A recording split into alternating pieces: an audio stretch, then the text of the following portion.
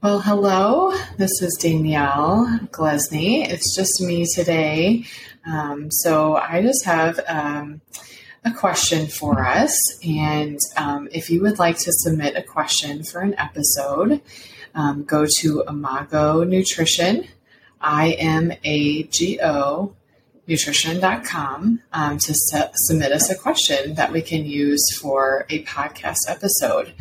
So the question we have today is, how can I manage my weight without changing the foods that I eat? So very interesting question. I think, first of all, it is hard to change the foods that we eat. So we're not going to talk about whether or not we should change the foods that we eat. So we've talked about that probably plenty of times. And we will probably continue to talk about that, which are, nutrient dense foods and how they can make you feel.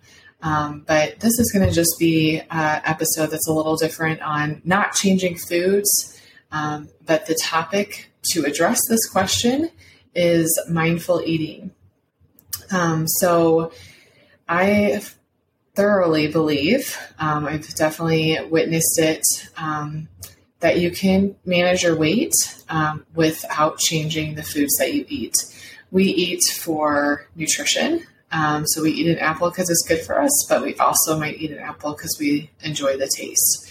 So we do need a balance on that. So we can't eat things that we don't like or that don't taste good. So how can we manage our weight and our health without having to change, our foods? So the topic, like you said, is mindful eating. I found a really nice definition for that. The definition is the art of presence while eating. So I think you can have the goal of being present in lots of areas in our life. And I think what happens in our culture is we've lost the art of being present while we're eating. We are often eating in the car. We are often eating while we're working. We might be in front of a screen like the TV or our phones, tablets, whatever that might be. So paying attention to our food on purpose, moment by moment, without judgment. So I think that's a really nice definition as well. Paying attention to our food on purpose, moment by moment, without judgment. So this is just being really conscious and aware of how food is making your body feel, and kind of getting back to almost like we were when we were a baby. Babies don't overeat. They are really good at listening to their body, knowing when they're feeling satisfied, and stopping. And there's a balance of eating because they like it and eating because it's what's provided for them. So one thing to talk about briefly is just the difference between satisfied and full. I had a conversation with my coworkers about this recently. And it's funny, it's just a word, two different words. And to some people it means one thing and to others it means another thing. So that's why it's important to kind of figure out what that means. So satisfied to me is stopping when you're no longer hungry. So stopping when you're no longer hungry means you need to slow down, right? That everyone probably knows that it takes about 15 minutes for your brain to recognize when you're full. So if we're eating really quickly, we're going to accidentally overeat. So satisfied is eating until you're no longer hungry. Full is past that. You are like physically, your stomach is distended. You're physically like uncomfortable, kind of like after Thanksgiving meals for some people. So that might be like you really, really enjoy the taste of the meal. And once again, you're eating too quickly or you're not paying attention to your body and you're just really overly enjoying the food, which happens to all of us. So yeah, I think it's really good to think about what this mindful eating is: awareness of how the food makes you feel. And not anything about the food particular. When it says no judgment, so we're not, eating less of this food because it's not good for us, or eating more of this food because it is good for us. Just thinking about, like, if you had a plate of food in front of you, how much do you need? That would be kind of like figuring out the calories within the food without knowing and not caring. Does that make sense? I think Mark kind of goes a lot into how calories are energy. Okay, so your body needs energy. And so it's kind of like, how much energy does my body need right now? So not, paying attention to this food has more calories, this food has less calories, but just paying attention just internally to your body. So there's really 3 cycles of eating that I learned about that it really plays into role of this. And so I just wanted to talk about those with you really quickly today. One is called intuitive eating. And this is kind of like how babies are, and how we want to get back to being like this, and really paying attention to our body. So intuitive is the goal eating cycle. The other one is emotional eating cycle. And the last one is restrictive eating cycle. And I think all of us at some point or another can fluctuate between any of these. So it's just the goal of not being 100% always in the intuitive. I think that's a really great goal, but not necessarily realistic. I think we, like I said, enjoy foods, and we need that proper balance between enjoying it and eating it till we're satisfied for our health. So in the intuitive cycle, we're going to answer a couple questions for all of them. So what do we eat in each of the cycles? When do we eat in each of the cycles? How and where, and how much? So let's start with the emotional eating cycle. So for the emotional eating cycle, what we eat typically is like comfort food or what sounds good. So what sounds good for dinner? So that's kind of emotional type of eating cycle, is if we're talking about what sounds good, and not necessarily or comfort foods. Okay, so emotional is what sounds good. When we eat in the emotional cycle could be all types of reasons. It could be when we're stressed, when we're happy, when we're bored, when we're lonely. Notice I didn't say when we're hungry. So emotional eating is kind of those other times when we're celebrating something, or we're bored or stressed or lonely. How or where we eat. We might eat fast. We might be ashamed that we're eating because we're in front of the TV. So we might be eating quickly. We might not even notice that we're eating because we're eating in front of the TV. And that kind of answers the where for that one. And then emotional, how much? We don't know how much because we weren't hungry in the first place. So that's the biggest one with the emotional eating cycle. If you are eating and you're like, wow, I don't really know when to stop because it tastes good and I wasn't hungry to start with. So that's something to think about, is really, really key for the emotional cycle, is we don't eat because we're hungry. We eat for other reasons, and then we don't know when to stop. For the restrictive cycle, what we eat is what we're supposed to eat. So this is kind of like the dieting mentality of we do all this research on what kind of diets are best for us, and then we eat based on those rules. So that's what for the restrictive. And then when for the restrictive is when we are supposed to. We're supposed to eat 3 meals a day, not after 8 p.m. Or if you're on like intermittent fasting, it's maybe later in the day or earlier in the day, depending on when your eating time frame is. So restrictive when you eat is based on those rules. How and where.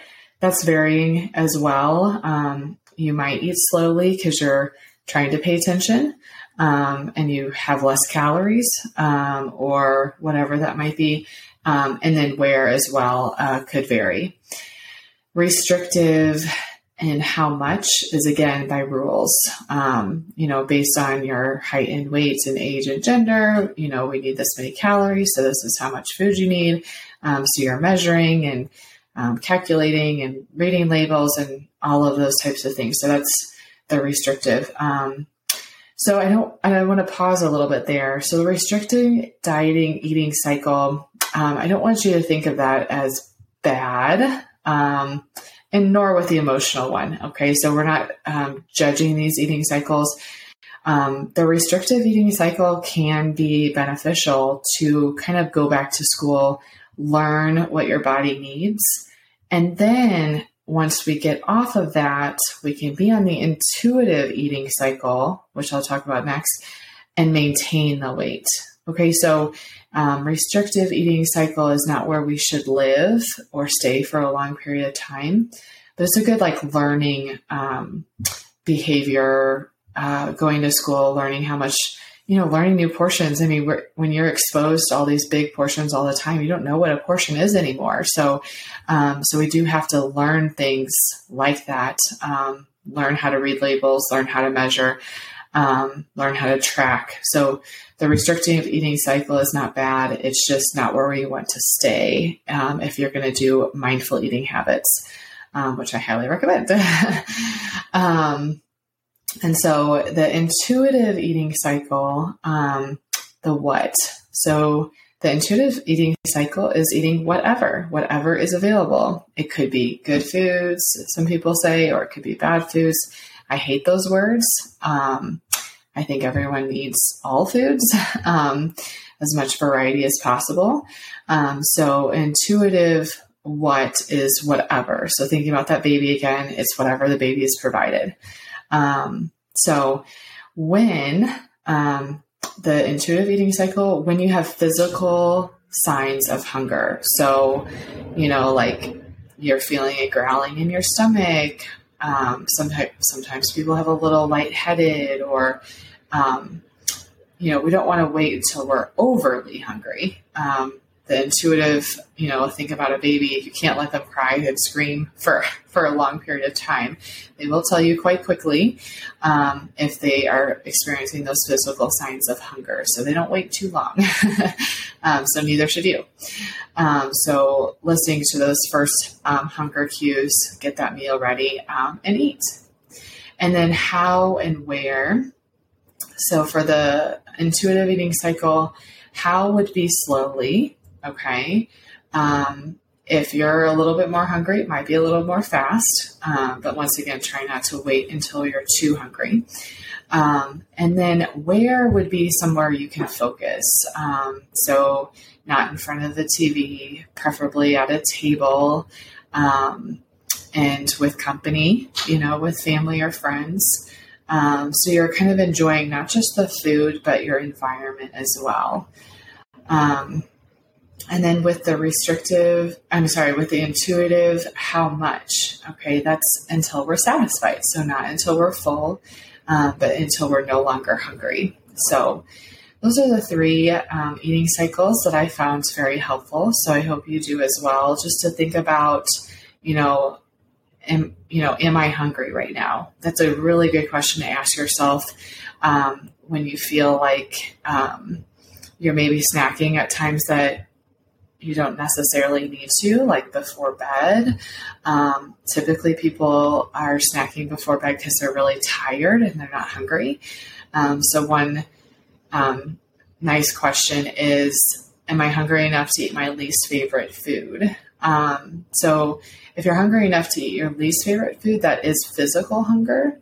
And if you're not hungry enough to eat your least favorite food, that's mind hunger. So that's once again more of the, I want this food. I want the taste of this food. This food sounds good.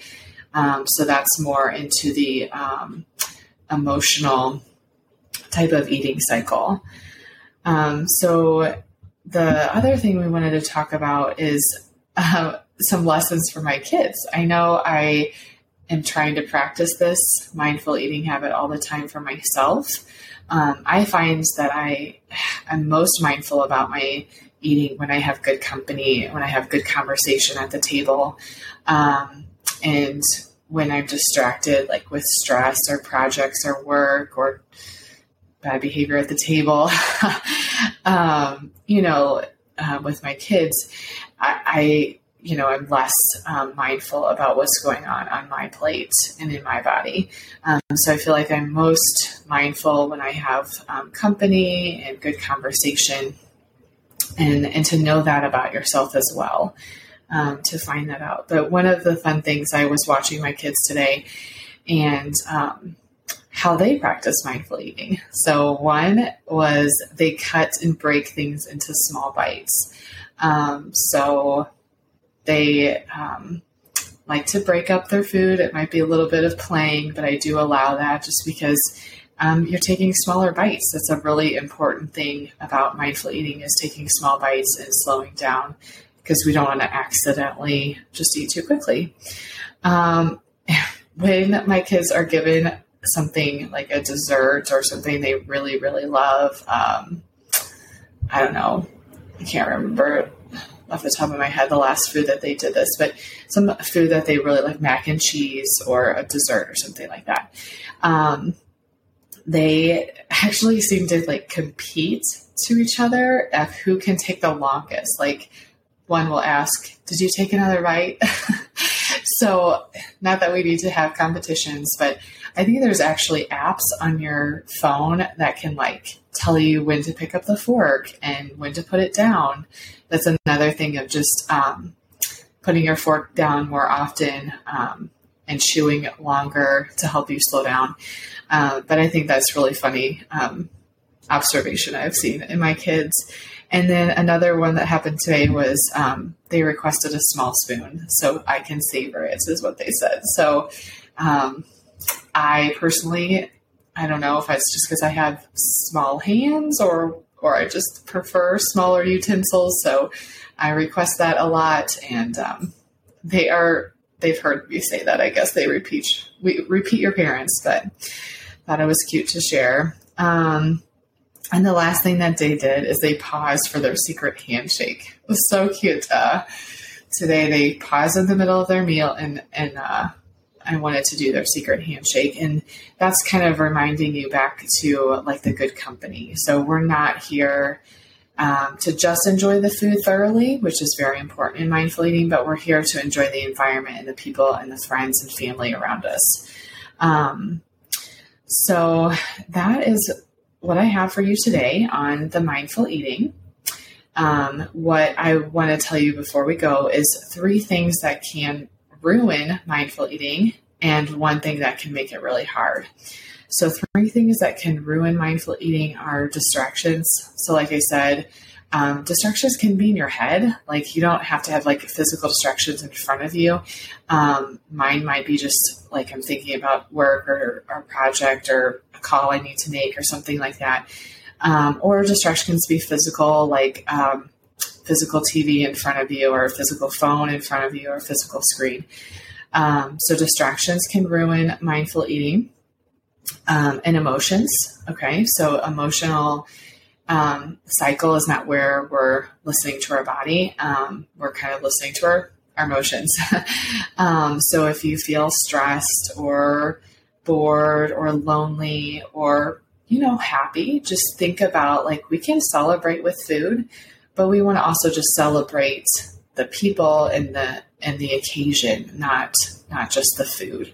Sometimes I think we're focused too much on like the birthday cake. Well, we need to focus on the birthday boy or whatever it might be. And so I think that is one thing to think about is, are your emotions or things like that causing lack of focus on your body when you're eating? And then the last one is lack of sleep. Lack of sleep can cause your hormones to be out of whack, and it actually can increase your appetite hormones. And so when you're increasing your appetite hormones, that's not really helpful when you're trying to eat the right amount for your body. So those are the three things that can ruin mindful eating.